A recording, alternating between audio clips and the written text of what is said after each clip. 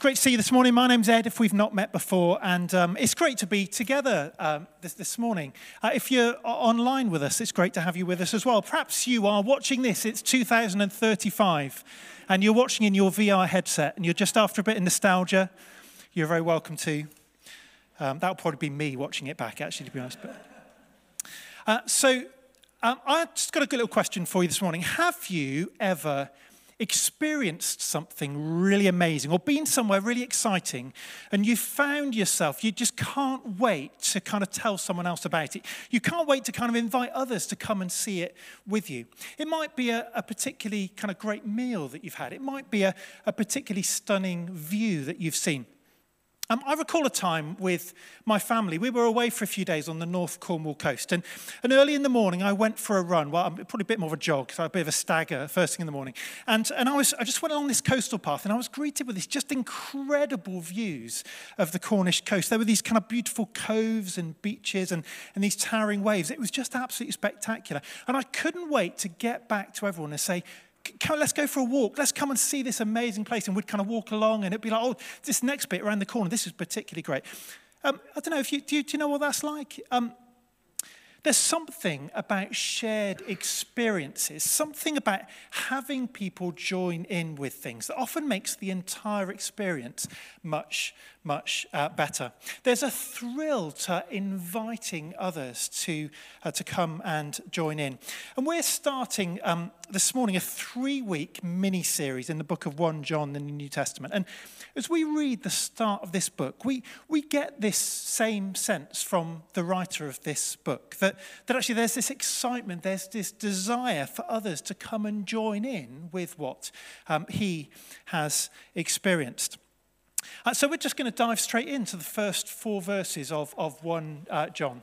And it starts like this.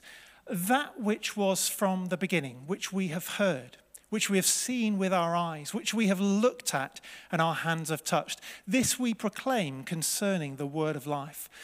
The life appeared, we have seen it and testify to it. And we proclaim to you the eternal life, which was with the Father and has appeared to us and has now disappeared from the screen.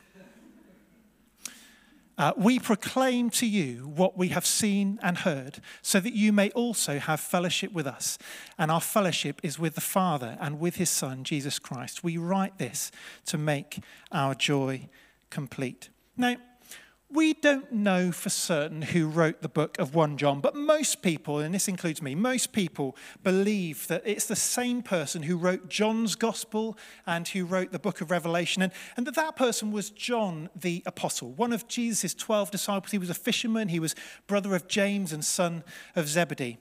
And so we hear from someone here who was close to Jesus throughout his ministry. He's someone who walked with Jesus, who ate with Jesus, who saw Jesus do the most amazing miracles. He was one of Jesus' closest friends. In fact, in the Gospel of John, 4 different times, he refers to himself in the third person in a really weird way. He calls himself the disciple that Jesus loved. Isn't that strange? Isn't that strange? Can you imagine if I was standing here at the start of this talk and say, hey, I'm Ed, and just to let you know, I'm the one that Jesus loves. Wouldn't that just be a bit odd? You'd probably throw something at me. But John, he just didn't care because, in being with Jesus, in walking and talking with him, John was so aware of the love of Jesus in his life that he just couldn't help but point it out. And so there's no one better to help us, to let us in on that amazing experience of closeness with Jesus. And probably several decades later, he's writing. And so we're looking back at verse 3 there. It says, we proclaim to you what we have seen and heard, so that you also may have fellowship with us. And our fellowship is with the Father and with his Son. We write this to make our joy complete. He's desperate to show and inspire people the experience of God that he's had, and to help people live that same fullness of life and fellowship with Jesus and with others. He just gives off this vibe of excitement and joy that comes with relationship with God. And I don't know about you, but I would like a bit more of that. I would like a little bit more of that excitement of what it is to experience the fullness of God and experience of joy in relationship with other people. This word fellowship, it crops up a number of times. I don't know what you think, but fellowship is a bit of a churchy word. isn't it? It's a bit of a churchy word. Now, a couple of weeks ago, a bunch of us from my work, we went out of the office for lunch together one day. Now, this email came round in advance, and it said this: "Dear colleagues in the Bristol office, we're headed out for lunch today." But what it didn't say is, "We're headed out for lunch today for a time of fellowship." That would have been a bit strange, wouldn't it? If they'd said, "We're heading out for lunch for a time of fellowship." It's not a word that we use loads outside the church, is it? But there's something really, really special about this word, fellowship. As you might know, the New Testament was written originally in Greek. And so whatever English Bible we are using today, it's an attempt to best translate the meaning of those original words. Actually, the Greek word for fellowship used here and in lots of other places of the Bible is this: koinonia. Koinonia. Just say that with me. Koinonia. Lovely, lovely. It essentially means what we share in common. And, we're all different from one another. At times, it may feel like you look around the church and you think, what have I got in common with these people? No, we won't do that. John is talking here, though, about the fact that we can and we do have fellowship with one another, because what we have in common is a sharing in the life of the Lord Jesus. And so we may look and we may think differently. We may be from different cultural and ethnic backgrounds. We might be wired differently in our personalities and in our makeup, but what we have in common is Jesus Christ. Jesus connects us to the Father, and he connects us to one another. And so fellowship is something that goes much deeper than just a social event or a golf club. It seems that when we read the Bible, we see this word that appears over 20 times in the Bible, koinonia. It's all about active participation in Christian community, actively getting involved. In fact, it's this word that's written in Acts chapter 2 when it talks of the early church being devoted to one another, to sharing generously with one another as they shared together the blessings of God together. It's a powerful thing, this koinonia. It's part of the fullness of life that God intends for his people. And so how can we know more of this fellowship with God and one another? Well, to help us to get a grasp on this book of 1 John, John brings us these three main messages that we're going to be looking at a bit over the next 3 weeks. God is light, God is love, and God is life. Now, lots of us are doing daily readings and reflections in 1 John as part of our November D groups. I hope you're enjoying that. I've been really enjoying it. It's been getting loads of stuff out of it. But we're just going to head straight into our next little bit, verse 5, to read on what John says here. He says, "This is the message we have heard from him and declare to you. God is light. In him there is no darkness at all. If we claim to have fellowship with him and yet walk in the darkness, we lie and do not live out the truth. But if we walk in the light as he is in the light, we have fellowship with one another, and the blood of Jesus, his son, purifies us from all sin." And this description here of God is light, it's one that comes up all the time in John's writings. And by this, what he's doing is he's painting a picture of God as just pure, absolute holiness and purity, that God is the source and the measure of what is all that is true and perfect. God is light means that God is holy and completely upright. He's completely righteous and true.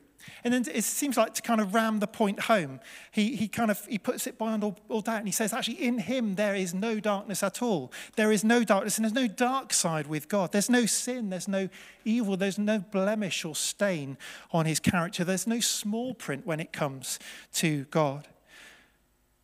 And then using this description of God as God is light, he goes on to say, how can we experience fellowship with God and with one another? He says, we walk in the light as he is in the light. We walk in the light as he is in the light. It sounds really poetic, doesn't it? But what does it mean to walk in the light? Well, I think that walking in the light is about us living righteously each day. It's about a right living, but but not just by any old standards. John says it is about walking in the light as he is in the light. In other words, it's about right living to God's standards. It's about right living with complete and utter sort of purity and uprightness in our lives, just like Jesus did. Now, I don't know about you, but I don't often feel I make it as far as breakfast, living up to that standard. Do you identify with that? Actually, it feels like that's a kind of a really impossible standard to live to. It feels like it's impossible to live with that same purity and righteousness and sinlessness as Jesus did. And so John reminds us in verse 9.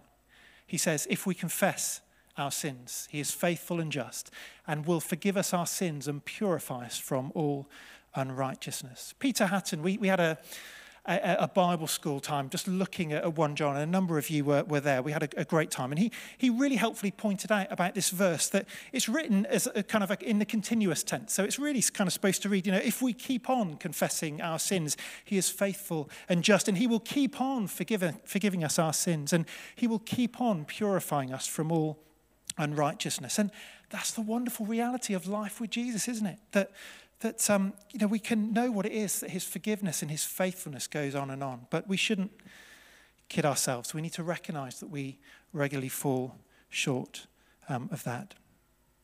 But John unpacks further what it means to walk in the light. And in chapter 2, he goes on and he says this, verses 3 to 8. He says, we know that we have come to know him if we keep his commands.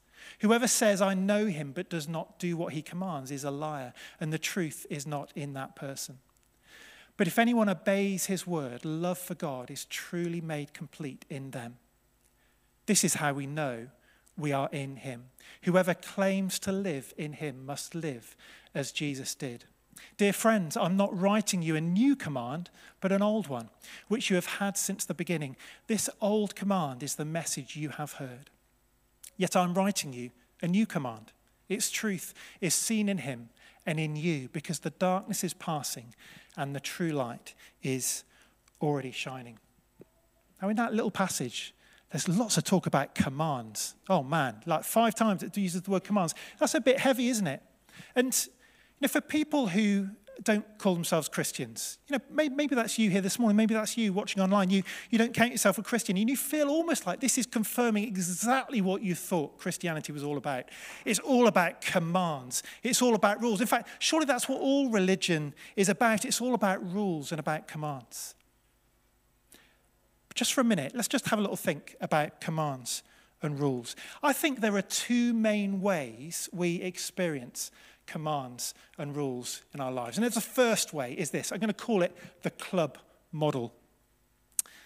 We're very used to this in our world. My grandpa, he's passed away now, but my grandpa used to belong to this kind of really posh club. And when I was about 9 years old, I know it's hard to imagine, but I was once 9 years old, and he took me and my whole family along to this club for Sunday lunch. Only they wouldn't let me in because I wasn't wearing a tie. I was 9 years old, wasn't wearing a tie, so I wasn't allowed in. So my mum, she walked home with me and grabbed one of my dad's ties out the cupboard and put this huge, great big tie on me, and they let me in so that I could have lunch with everybody else. In the club model, you have to meet the criteria. You have to agree to the rules, and then they let you in. You can participate then, you can be part of the club. But if you break the rules, then you're out. That is the club model, and we're used to so much of that in our lives. But there's another way of thinking about rules, and that's this. There's what we're going to call the family model. Many of us are blessed to be born into a family. And once we're part of that family, mum and dad come up with some rules. They're rules that keep everyone alive and keep everyone sane. They're things like, don't stick that grape up your nose. It's like, don't leave the Lego all over your bedroom floor at night because it hurts when you get up. It's wait for the green light before you cross the road. These are rules that help kids. Don't throw things against the wall. These are things that help our kids to learn, to make good decisions, to develop into adults. Your mum and dad didn't create rules to make you part of the family so that you could be good enough to be part of the family. They did it because you are already part of the family. They establish rules to help you to thrive in life. And so, just to be really clear, and don't miss this, throughout the Bible, in the Old Testament and the New Testament, whenever we read about God's commands, we're always reading about the family model of rules. If you've chosen to put your trust in Jesus, if you've been adopted as a son and a daughter, as you've become part of that family of God, with your status assured, a Father God lovingly gives us commands to keep our lives on track and to help us to grow in him. His commands are saying to us, look, I love you and I know what's best for you. This thing is really, really important. And as trusting children, we choose to obey.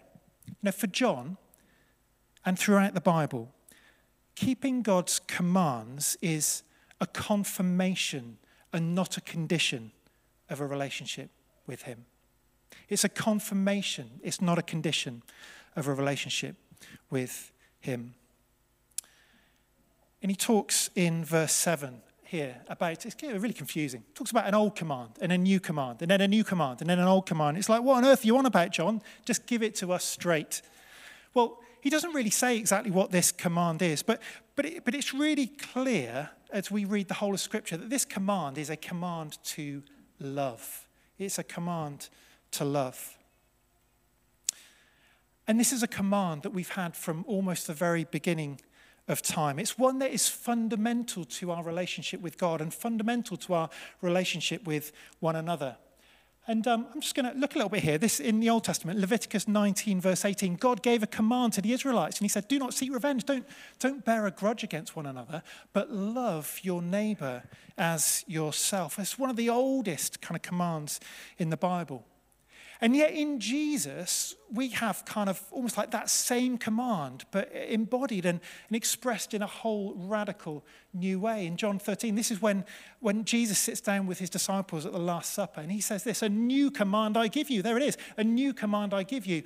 And again, love one another. Well, that's an old command, isn't it? Oh no, love one another. But here's something fresh.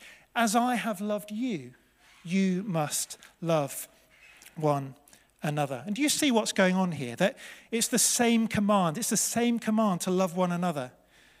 And yet, as Jesus so often did, he takes that command and takes it into a whole new dimension. It's not just love one another as you would want to be loved, but it's love one another as Jesus has loved you. And that's the driving force behind all koinonia, behind all fellowship. We interact with other people through the filter of how Jesus has loved us. And Jesus loved us by laying down his life for us. And he says that we're to follow his example and to show that self-sacrificial love for one another too. And John is saying this, that if you want to know the fullness of that true koinonia, that fellowship with God and one another, if you want to know what this, if you want to walk in the light, then it's absolutely key that you learn to love like Jesus loved.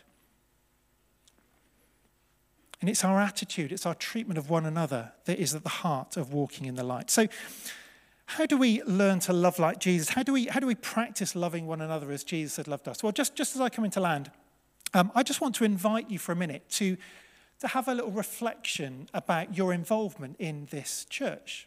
Have a little think. And just to ask you, just to quietly to yourself in your mind, think about this. What proportion of your involvement in this church is sitting in a row looking at a stage like we are at the moment? And then what proportion of that involvement is sitting or standing in a circle, actively participating or interacting with other people? Just have a little think about that in terms of your involvement in church at the moment.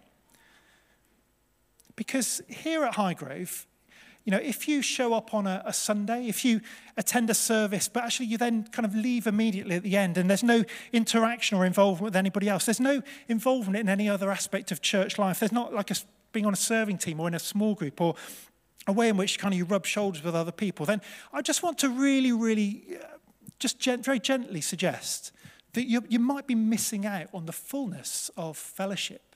You might be missing out on the fullness of that fellowship that the Bible invites us to.